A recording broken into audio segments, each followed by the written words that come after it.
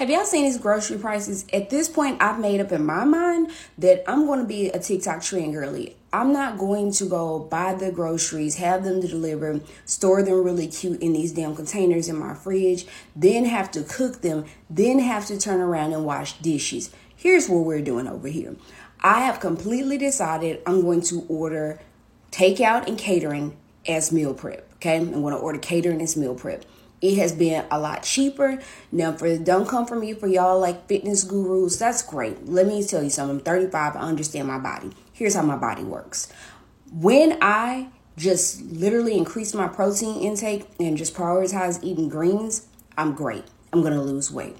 Now, after I see those results and I want to amplify those results, then I'm just going to take it to the next level. And then I'll start watching what I put in my food in terms of oils and monitoring those things and probably using a scale. At this point, I can eyeball my portions, right? But at the end of the day, this is what I'm doing. I'm not going to work hard for the groceries, then turn around and then have them delivered, then store them real cute anymore. All like to have to go and cook them and wash dishes. Something got to give. Short Cast Club